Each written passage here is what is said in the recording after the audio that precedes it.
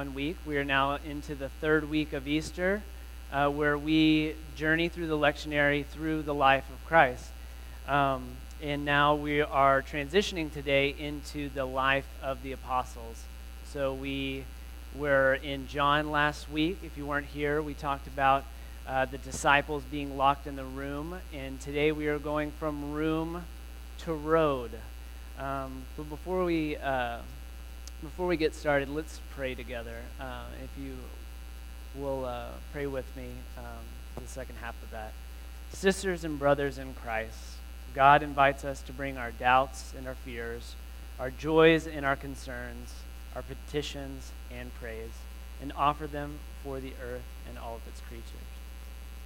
Receive these prayers, O God, and transform us through them, that we may have eyes to see and hearts to understand, not only what you do on our behalf, but what you call us to, that your realm will come to fruition and glory. Amen. All right.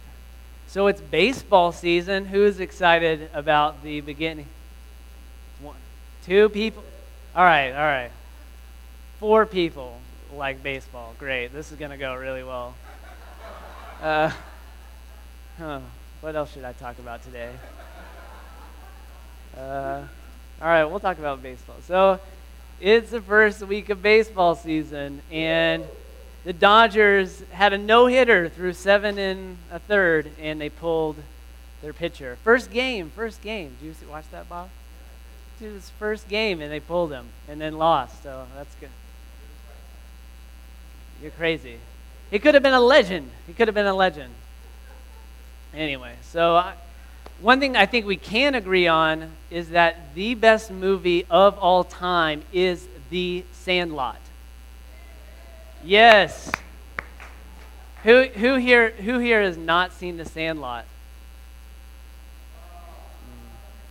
All right. Yeah, Amazon, I think the DVD is probably like, DVDs are the little round disc that you put in a player, and I don't know, you can find it somewhere. The Sandlot, if it's not the greatest movie, it is the greatest movie set in the San Fernando Valley, so there you go.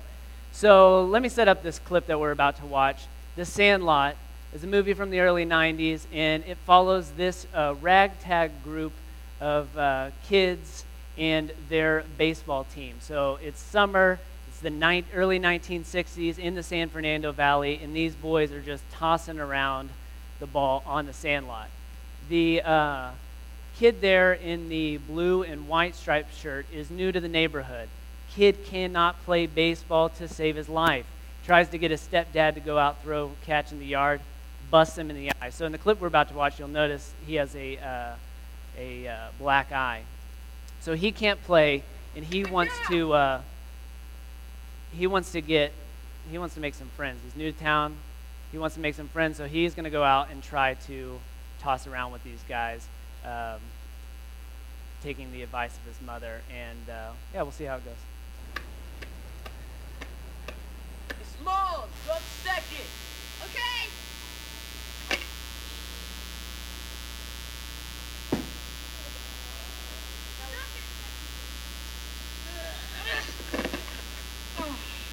I told you, Benny. We told you. Come on, Benny. Why'd you do that? It's square, Benny. Get the square.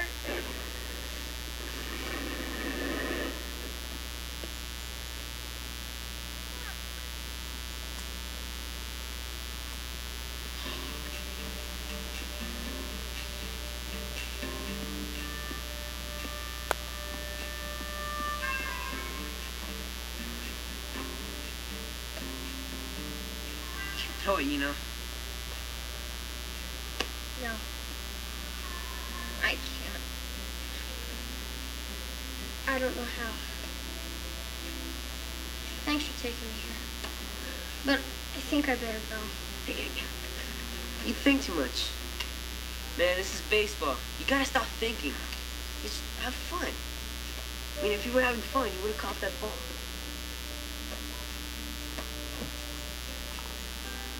You ever help a paper out? I helped a guy once. Okay. Well, chuck it like you would throw a paper. When your arm gets here, just let go. Just let it up, steady. How do I catch it? Just stand there and stick your glove out in the air. I'll take care of it. About time, Benny. My clothes are going out of style. They already are. Shut it up. Told you, Granny. Smalls, throw to second. Okay. Not again. Waste of time, Benny. Please catch it.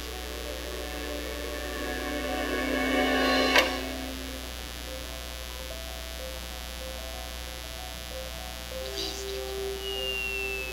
Please catch it. Please catch it.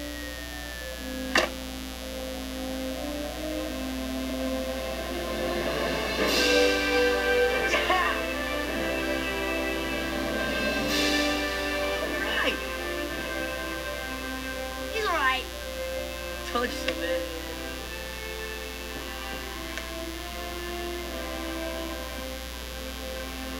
Okay. Let's play some ball. Yeah. All right. I knew it. How's it sound? Yeah.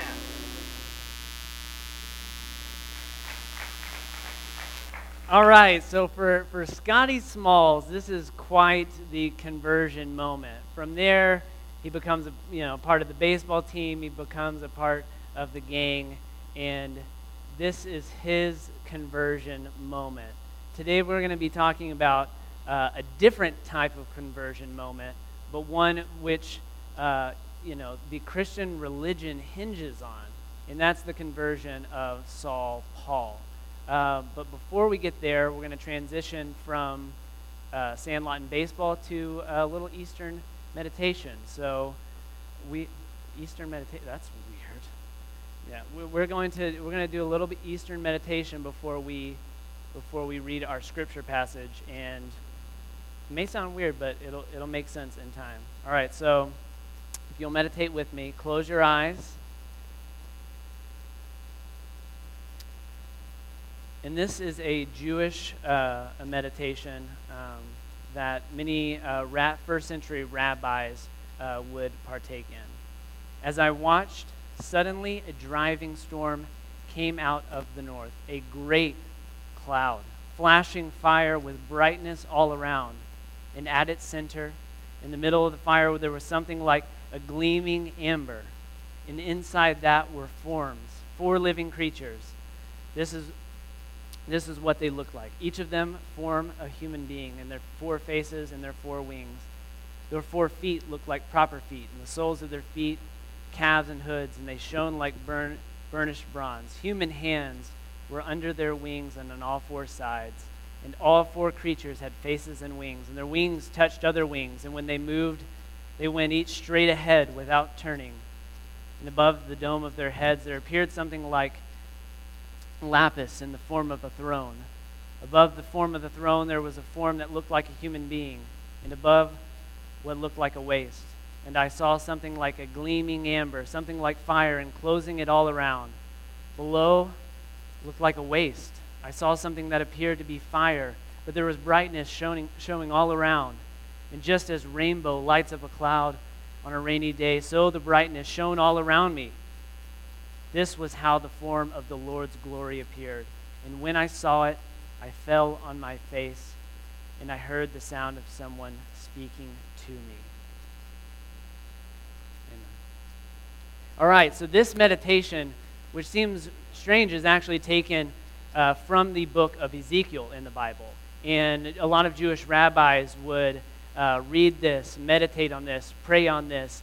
And the idea was that this was a vision of Yahweh, seeing a glimmer of God, the God of Israel. Not seeing the God of Israel face to face, but just catching a waist or a foot. This idea of a rainbow and a cloud, but I can only catch some of the light. And there is this glory in the sky that is mysterious and interesting.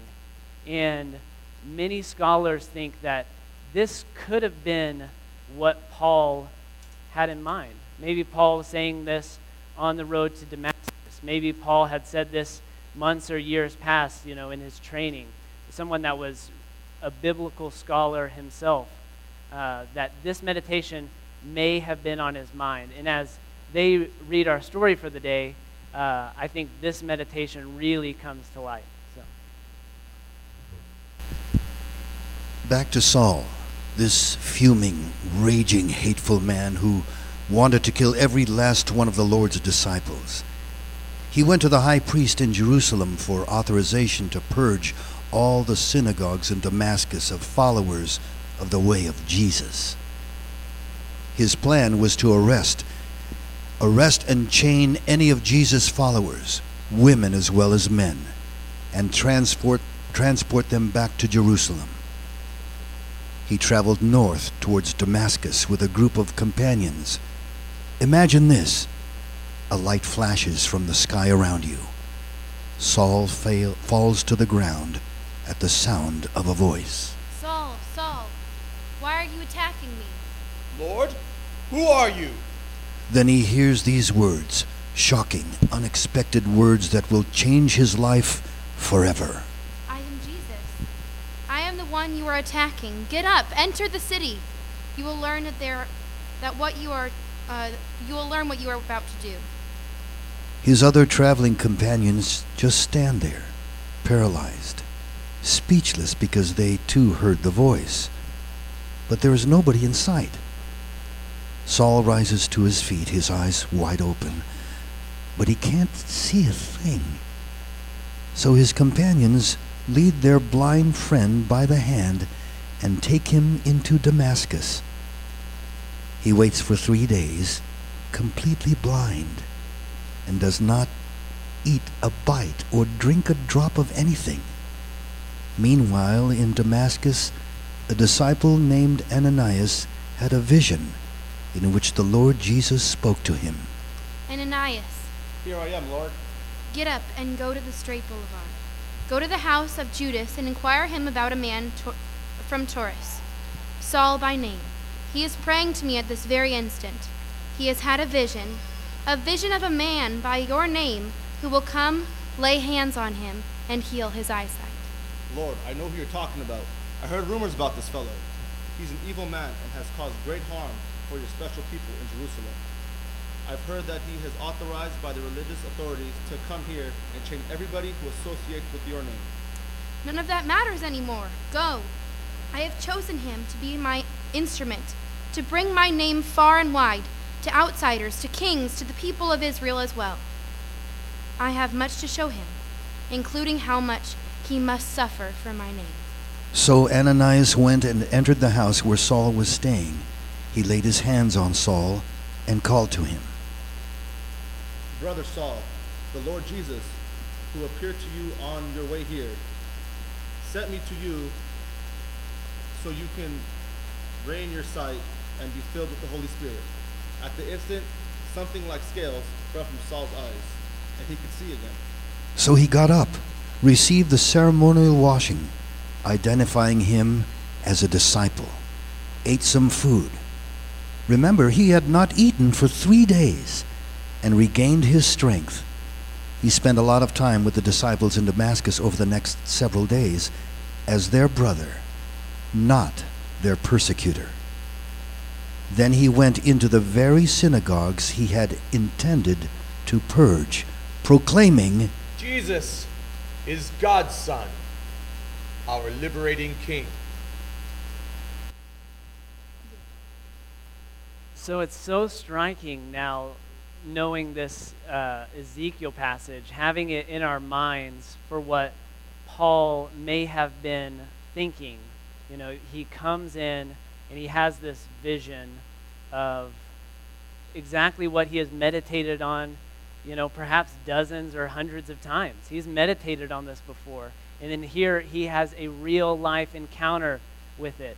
But there's only one problem.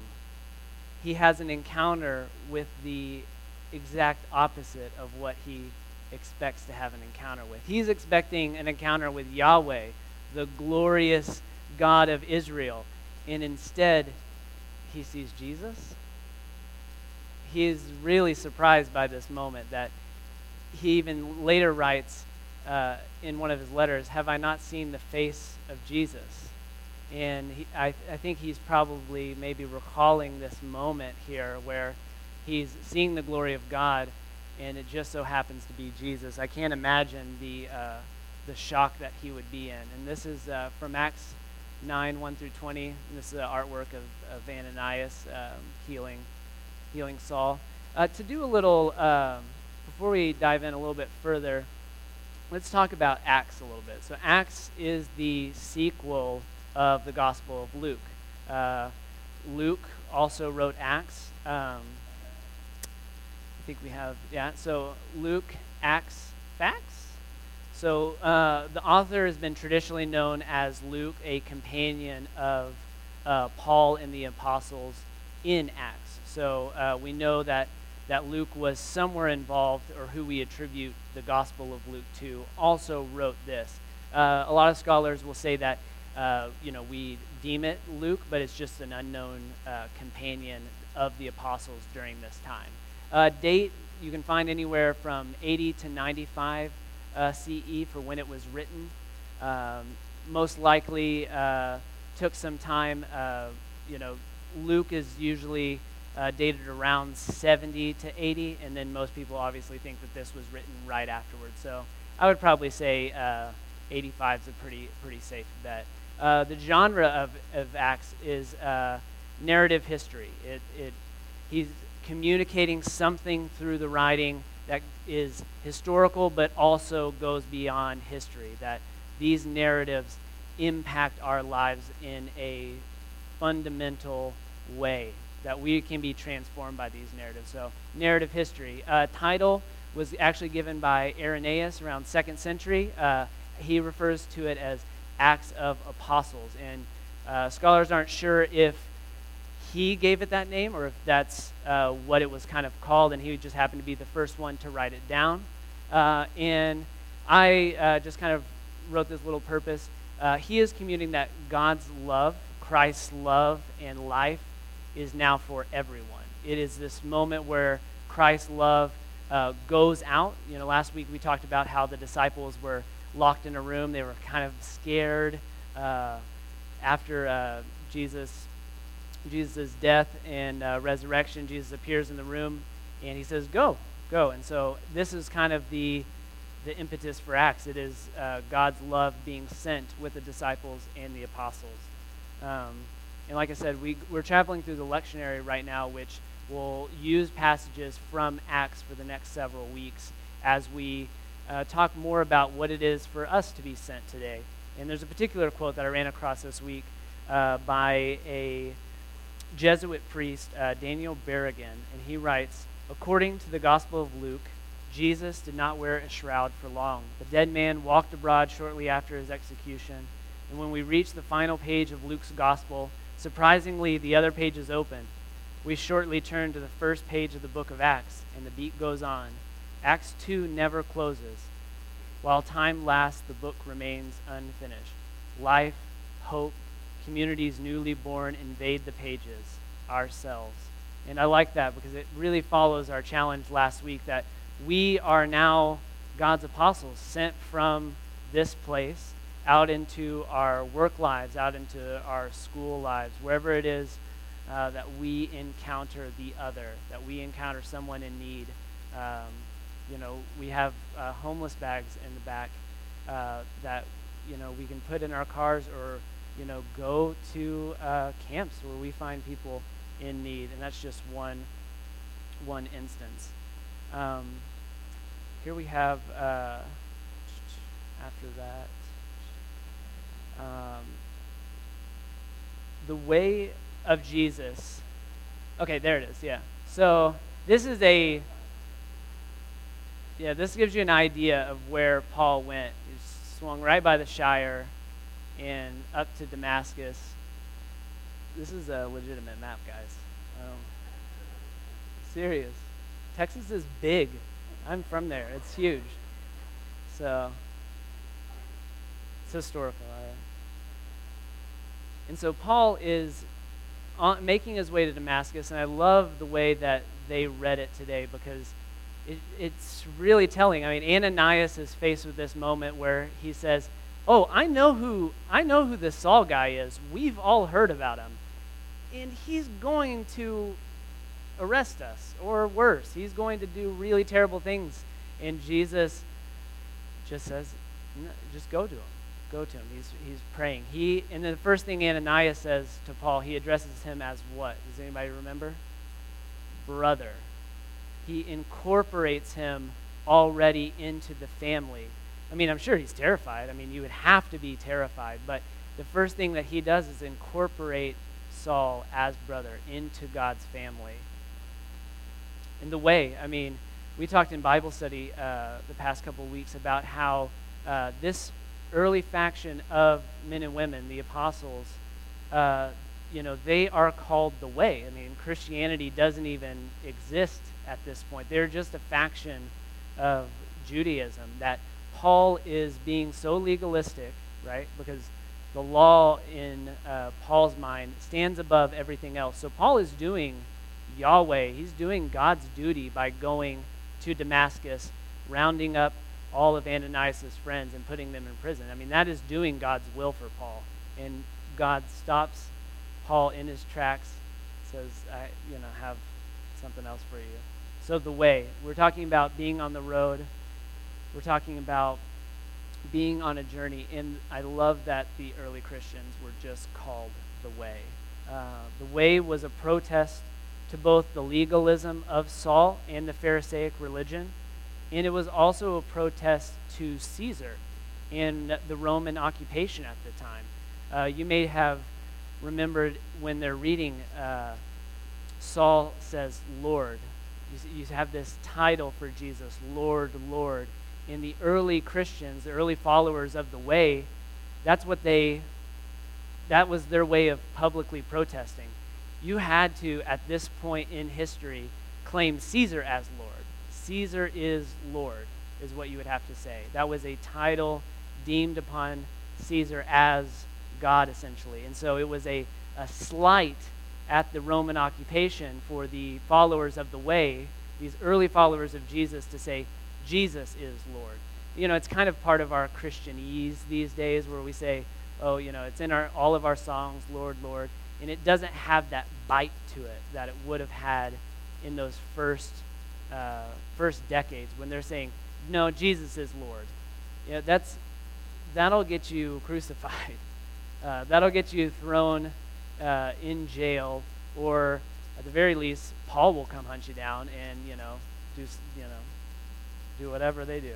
So the followers of the Way, the law of the Way filtered everything through love God and love neighbor. Jesus subverted the Pharisaic religion and the Pharisaic law with the new law is love God and love neighbor. And that filters everything they did and everything we do. It was a radical, self-offering love, a type of love that sent Ananias to the number one enemy of the Way, Saul, in order to heal him, and then to incorporate him into their family. That is the type of radical, self-giving love. And I'll close with another quote from Father Daniel Berrigan. He said, Christians cry out to their God. Does no resource avail?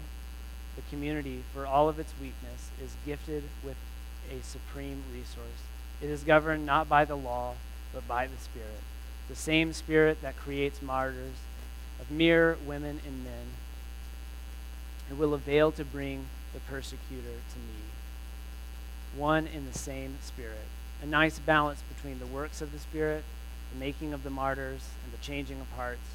This is not invariably maintained in history. The martyrs multiply, the persecutors raise the sword with venomous fervor. The martyrs cry out, how long, O Lord? How long does the sword govern? Does it govern all of history? Well, with that, I guess we will close. There is a second part to that quote that closes, and it won't come up. But technology doesn't always work. Sometimes people cut us off in traffic, and we feel like fools when we curse at them. But in the end, God's grace prevails over all of these, and let's close. Lord, we thank you for this day. We thank you for being there. Wherever we are along the way, you are there. Whether we anticipate it, whether we think it's something else entirely, you are always there to subvert our understandings, subvert our best understandings. You come to us and tell us to go to the other, to go in harm's way sometimes when it doesn't really make sense. You tell us to put self aside and put radical, self-offering love above all others, to love God and to love our neighbor. That is what we want to filter our lives through and to live by. And so we pray as we leave this place that that would be on our hearts, in our minds, if we carry anything out of here, that we would be governed by a radical, self-offering love that goes to the other, that goes to the neighbor, that goes to the person that nobody wants to sit next to at lunch. And that's who your radical love is for, to remind us that it's for us when we need it most. In Jesus' name we pray. Amen.